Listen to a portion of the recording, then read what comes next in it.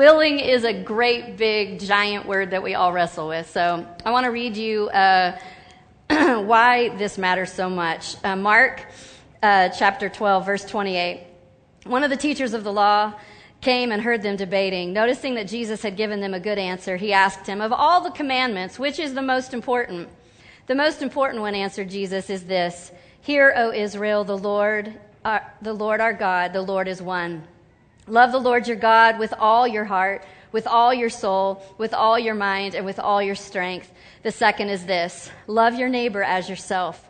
There is no commandment greater than these."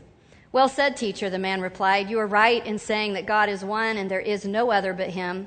To love him with all your heart and with all your understanding, with all your strength, and to love your neighbor as yourself, that's more important than all burnt offerings and sacrifices." When Jesus saw that he had answered wisely, he said to him, "You are not far from the kingdom of God." And from then on, no one dared ask him any more questions. Let's pray.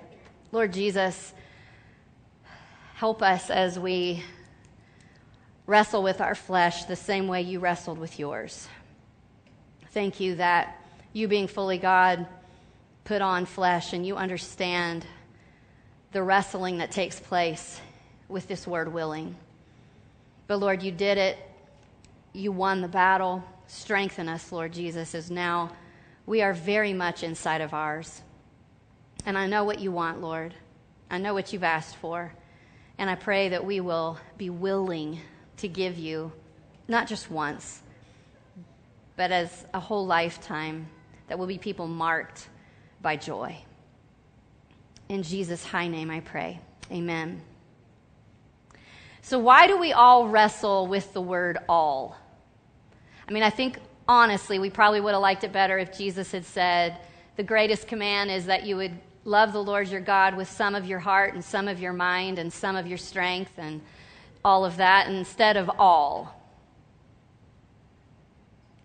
But he didn't say some. He said all. And I've been thinking a lot about this whole month as we've been preparing for this, that all these great teachings we've heard, really not just in this generosity series, but the whole Bible itself, all of it hinges on this great big giant word we're wrestling with today at the end of the generosity series. And it's the word willing. Willing is the biggest word in the Bible. It's the word on which the entire cosmic battle for your soul is resting. It's the word willing. You pick who wins. It's your choice. It always will be. Nobody's fault but your own. You decide. It's willing. And God doesn't want anything less than a willing heart. And I'm about to prove it to you in scriptures if you're wrestling with that. He really wants the willing heart. He wants a heart that is filled with joy. That's because that's how he's motivated, and he wants us to be motivated in that same way. Generosity is all about joy. And this last 3 weeks, just to review what we've already heard, the very first week, Jason spoke on generosity. He said he wanted to start us off by just looking at the generosity of God. So I'm going to ask you, by way of review, how much did God give? He did it. He gave us the great big giant word all. He started this thing by giving us all. Then, and Hebrews 12:2 is a great picture, and I know a lot of us who've walked with Jesus for a long time love this passage. In Hebrews 12:2, it's talking about how did Jesus make it through his crucifixion. I love the behind-the-scenes take, because when you read the account of the crucifixion in the Gospels, it basically doesn't give a lot of details about the heart of Jesus. It says, and they crucified him. But this picture gives us a clue of what was going on in his heart. It says, let us fix our eyes on Jesus, the author and perfecter of our faith, who for the joy set before him endured the cross, and in scorned its shame sat down at the right hand of the throne of God. Have you ever wondered about the picture of Jesus as he was on his way to the cross? Because we're told that he was like a lamb to the slaughter. He was silent. And if those of you who have been in my mentorship or in my journey, you've heard me say this before, but I continue to say it's one of my big revelations in this concept of willing. And this is what I say, and I believe that Jesus, the reason he was like a lamb to the slaughter on the way to the cross is because he really died the night before, right? The Friday where he was nailed to the cross, he was essentially a dead man walking at that point. He was already dead. Why? Because what does he look like in the garden the night before he faced the cross? What are some of the emotions that we are told he was facing? It says he was in anguish to the point that his sweat was like blood. That's a very different picture than a lamb to the slaughter. Why? Because Jesus said giant words in the garden the night before he died. What were the words? Not my will, but yours be done. Jesus died the night before the cross, and it wasn't easy for him, and he knows it isn't easy for us to wrestle down our will, but he did it for the joy set before him. And what was that joy? I believe it was the joy of fulfilling his Father's heart. It was his Father's will that he would face the cross. And his Father wanted it because it's not the will of God that any of us should perish, but that all of us should come to a saving knowledge. And none of us had any prayer of that unless Jesus went the distance to the cross. Jesus was motivated by joy. God is motivated by joy. And that's how they did their biggest thing. And it won't be any different for us as we wrestle with our biggest thing. The second week, Shannon told us that God, we need to stop wrestling on this topic with generosity. We need to stop wrestling about, well, is it a 10th or is it a 2% or is it a 3%? Or how much does God really want? If you really want to argue about it, what does God want? He wants it all. So let's just swallow that great big giant word. Now, the third week, we get this amazing picture. Oh, sorry, I want to show you, proving to you God wants it all and why it matters. Enjoy. John 15:11 is another great big giant passage.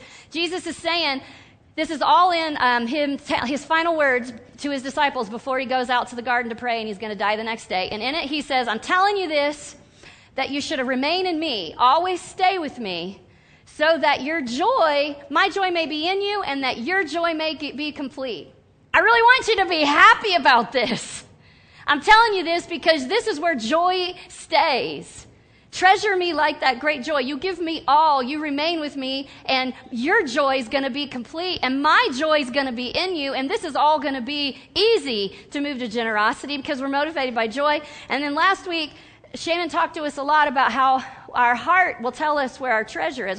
It follows that. And Matthew 13:44 is one of my favorite pictures, and it's the one that I'm praying God would make an indelible mark on our little hearts today that we would never forget. The kingdom of heaven is like a treasure hidden in a field. When a man found it, he hid it again, and then in his joy, woohoo, he went out and he sold all he had and he bought that field. And that's the way I picture the guy after he found the kingdom.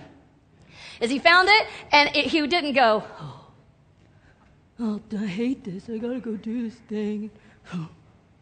And he didn't say, I'll get to it eventually. It says he buried it, and he went in great joy. And that's what I picture. And the only place, I know I say this a lot, but the only place I see Americans expressing great joy is at football games. And it's unfortunate for me because I'm a person who's very expressive and I love to express great joy, but I'm not all that about football. It's not my thing. I don't get it. I don't connect to it. But that's a place where we see people going, yes, woo, all right, yeah. And then we come into church and we're all like, and I'm like, tell me how this makes sense. Why we put this inappropriate level of emotion to something that doesn't matter, and we come into the thing that matters the very, very most, and we're all... And so it's problematic to me, and I really believe that if we were marked, God help us to be marked by joy, generosity will become very easy because we're just giving out of the overflow. So, willing is the whole entire battle. Let's read 2 Corinthians, one of my favorites. I do love this whole entire book. And I'll read you this. We heard a little bit of 2 Corinthians 8 in the last 3 weeks. We've heard it. But I'm going to read just a little of that again. I'm going to read a little bit out of 2 Corinthians 9. So, in verse 2, it says, out of the most severe trial, their overflowing joy and their extreme poverty welled up into rich generosity. And then skipping to verse 12, sorry guys, if you can't catch me, it's okay.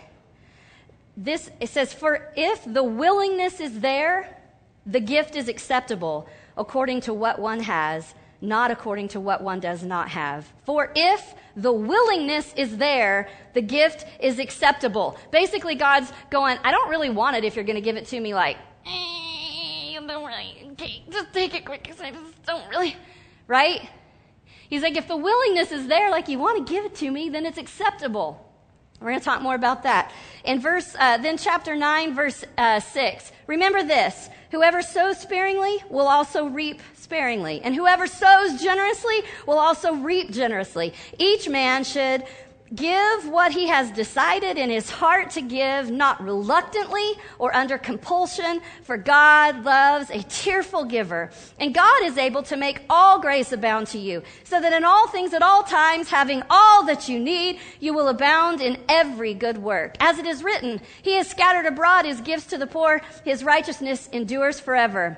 Now he who supplies seed to the sower and bread for food will also supply and increase your store of seed and will enlarge the harvest of your righteousness. You will be made rich in every way so that you can be generous on every occasion. And through us, your generosity will result in thanksgiving to God. You're going to be made rich in every way so that you can be generous on every occasion. Ooh, that makes me so excited.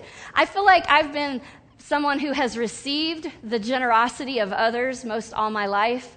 Being a preacher's kid, being raised on a very minimal salary my whole life, I have received the rich generosity of the church.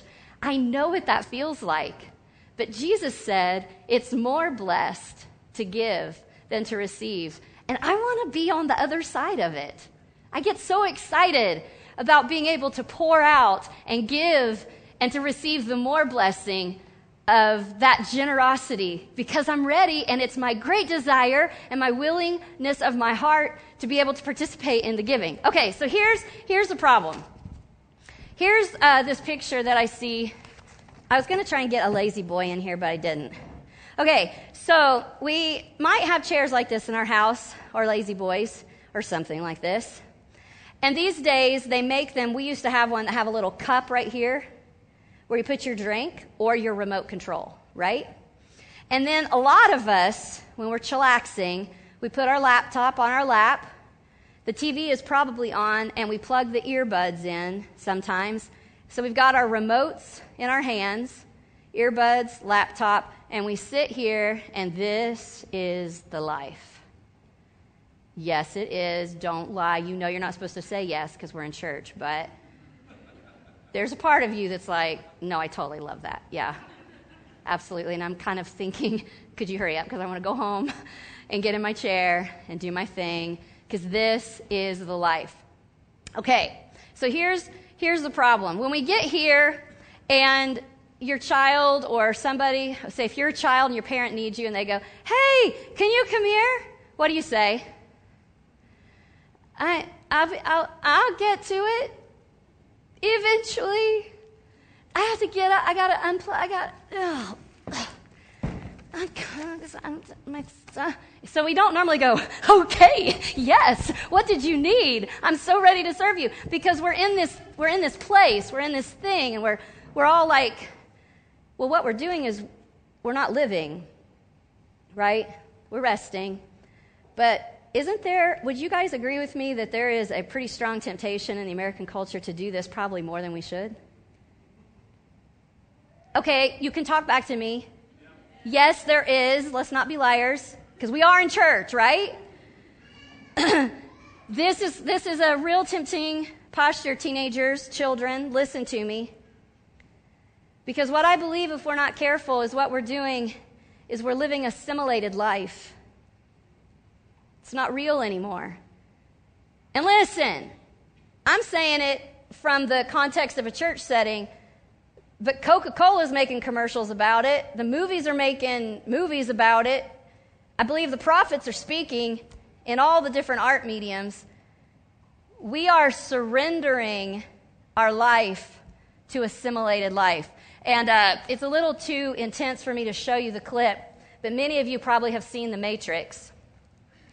And you know how the humans in the Matrix analogy, they become batteries. Basically, they're just in this little pod, and they have inputs into their wrists, into the back of their brain, into their body, and they're just laying there. And what do they think while they're laying there? They think they're living. But they're not living. They're living a simulated life. Jesus doesn't want us to be reluctant about what we give him. He doesn't want us in this, I don't, it's so hard. It's so hard to do that. I just don't. But why is Jesus calling us to get out of the chair? Because that isn't life. That isn't life. We're being fed images, but we're not making impact. We're not light. We're not salt. We're just sitting there. We're turning into a battery. And you know, you look at that movie like The Matrix, and I do kind of think those things kind of get prophetic, so you can argue with me about that later, but I do feel like those are pretty like stunning pictures. You go, how would people surrender to that? I mean, why would people really give up their willingness to live this abundant life and become a battery? It's like, we're already doing it. We're already laying it down and plugging in.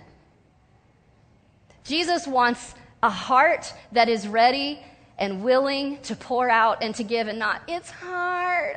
He doesn't want this to be a reluctant battle. He also says he doesn't want this to be under compulsion. And I so wanted to show you another clip, but I thought of it too late. How many of you have seen the movie Ever After with Drew Barrymore? Anyone? Okay, it's assigned watching if you haven't seen it. But there is a scene, and those of you who've seen it, you'll remember, where there is a scene with an arranged marriage where the prince, who was supposed to marry, Drew Barrymore's character, he gets all huffy, and he's like, I'm not going to marry her. I'm going to surrender, and I'm going to have this arranged marriage with the princess of Spain. And so there's this scene where she's coming down the aisle, and she looks beautiful, all this beautiful bride, and she's walking down the aisle, but you can't hear anything but her crying. She's... No, it's a really funny scene. You totally have to watch it. And so here's the groom, like, waiting for his bride, who's like, and so it just hurts his ears, and his face just starts becoming really reactive. That's what I picture. That is the scene I picture when we, the bride of Christ, come at it like, I don't want to do this. Please don't make me go back to pussy. Instead of being like, I'm yours. I'm yours. Like, that tension, Jesus just wants our joy to be complete. And he knows he's the one that makes our joy complete. So it's not about being reluctant. It's not about this compulsion where I have to do this. You're making me. Malachi is another picture that we had if you were reading the generosity study the last 3 weeks, another place that we were sent was Malachi. Malachi chapter 1, wowie. Old Testament prophets, God gave them really hard words to say. But he says this, I love this.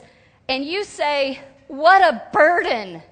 And you sniff at it contemptuously, says the Lord Almighty, when you bring the injured, the crippled, the diseased animals and offer them as sacrifices. Should I accept them from your hands? What he's saying is, you're giving me your leftovers. You're giving me the things you don't want anyway. And you're saying, it's such a burden. When God's like, is that the way I treated you? I gave you all, and I pray and desire that you will give me your all. A picture of joyful generosity is in Exodus chapter 35, and I love this because if you know or familiar with the story in the story of God in Scriptures, the book of Exodus is telling the story of the children of Israel as they departed the Exodus out of Egypt, and they were on their way into the Promised Land, but they lost faith, and they ended up staying in the wilderness for 40 years. And it's an amazing book of how God introduced himself to them in the wilderness. These people were, at least in the Scriptures recording, they were among the most unwilling, ungrateful, grumbling, complaining, whining people in the Bible. And you wonder, there's even one part where God tells Moses, I don't think I can stay with you anymore. I'm going to send an angel, because if I stay with you, I'm going to kill you. I love that. I've read that to my children sometimes when I'm like, God even gave himself a timeout, so he can have it up to here sometimes with us. But if these grumbling, whining, complaining, contemptuous people could learn how to be generous, then I think anybody can, right? So this is a picture that I wanted to share with you guys in Exodus chapter 35. And Moses said to the whole Israelite community, this is what the Lord has commanded. From what you have, take an offering. Everyone who is, what's that great big giant word? Willing to bring to the Lord an offering of gold, silver, and bronze. Does he say how much? Did he say the amount? No? Did he say you had to? No, God's like, I got an idea. I want to build this thing. And if you want to help me, bring what you want. Oh, I just love that. And then we get to their response in Exodus 36, 3 through 7. They received from Moses all the offerings the Israelites had brought to carry out the work of constructing the sanctuary, and the people continued to bring, big word there, free will offerings, morning after morning. So all the skilled craftsmen who were doing the work on the sanctuary left their work and said to Moses, the people are bringing more than enough for the work the Lord commanded to be done. Then Moses gave an order, and they sent this word throughout the whole camp. No man or woman is to make anything else as an offering for the sanctuary. And so the people were restrained from bringing more because what they already had was enough to do all the work. What? Did that ever happen again in the whole entire universe? Ever. Once. That's why it got like Bible time. It got a whole chapter on it.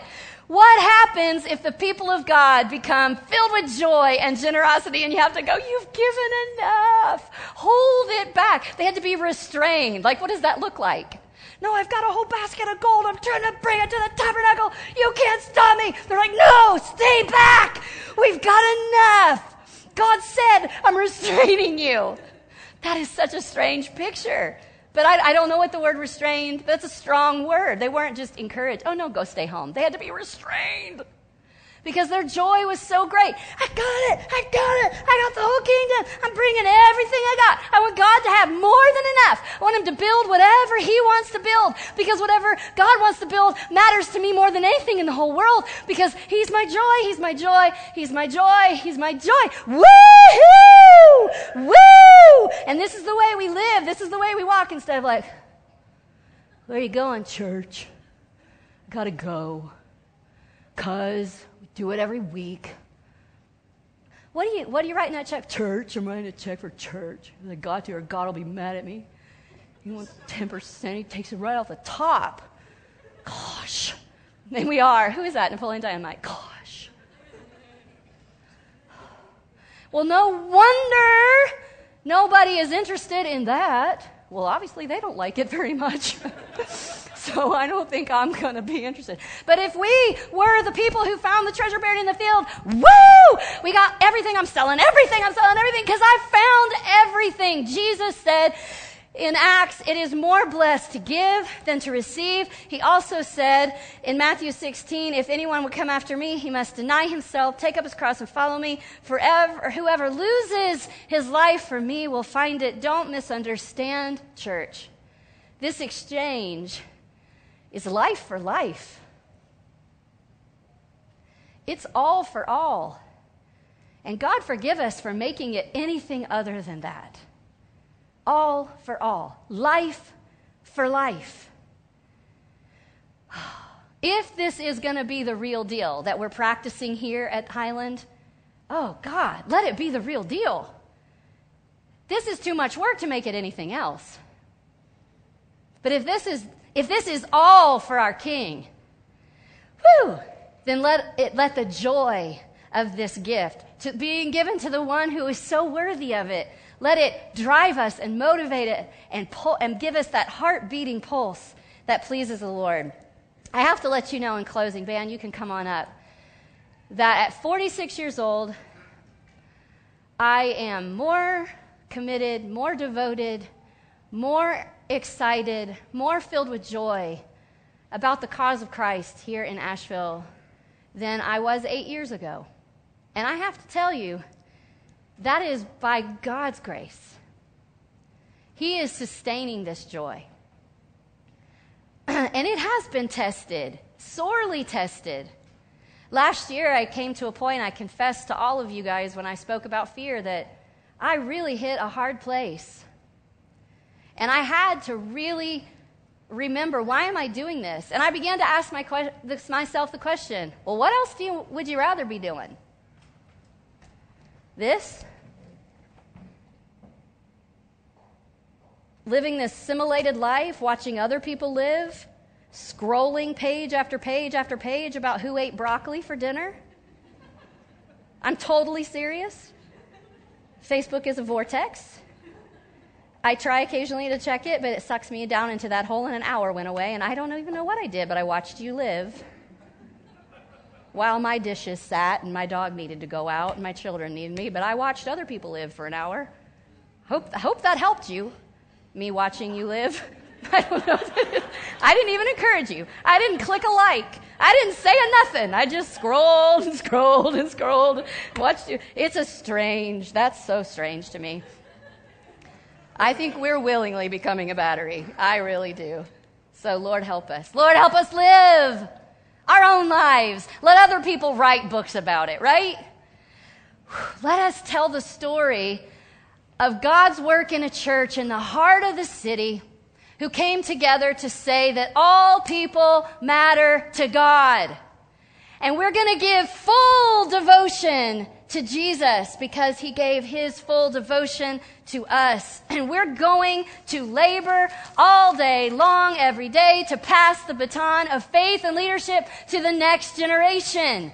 With all my heart and with all my joy. And Lord, it is my great joy to live with authenticity. Let that story be told about a gathering of people who just decided to do it for real. And there is no other way to do it, and I'm so glad my dad raised me this way. He never, as a preacher's kid, he never put pressure on me to behave in any certain way because I was his daughter. Never. My whole life. I picked up some of that pressure myself, but he never put it on me. He always said the call has to be from God and not from me, or it's all a big lie anyway. And God isn't interested in pretending, so let's stop going through the motions. Let's just be authentic. We're in or we're not. Let's just own it. We can wrestle together. We're here to build a community to reach a community because we have the treasure, Asheville. We have it right here in our hands. See me? See my happy face? It's because I have a treasure. I know you think it's strange and weird, but it's because I got joy down inside here, and you think it's so weird because you got it, but you don't got it. I got it, and it's here. And I hope I can live in such a way that I'm given opportunity to point to the one who has it all, and that I can share Jesus in that moment with relevance. That's why we're doing the City Center. That's why we're doing Garage 34. That's why we're doing Elevate, because we want to speak a language that our city understands. We want to release all of you to reveal Christ in your ordinary lives, in your neighborhoods. So get off Facebook for a little while. Amen. All right. Lord, help us to give all to you. And Lord, help us to wrestle with the bigness of that word. And I hope you get what you want, Jesus. I hope that our joy will be made complete in you because we were willing to let you do the distance in us. In Jesus' name, amen.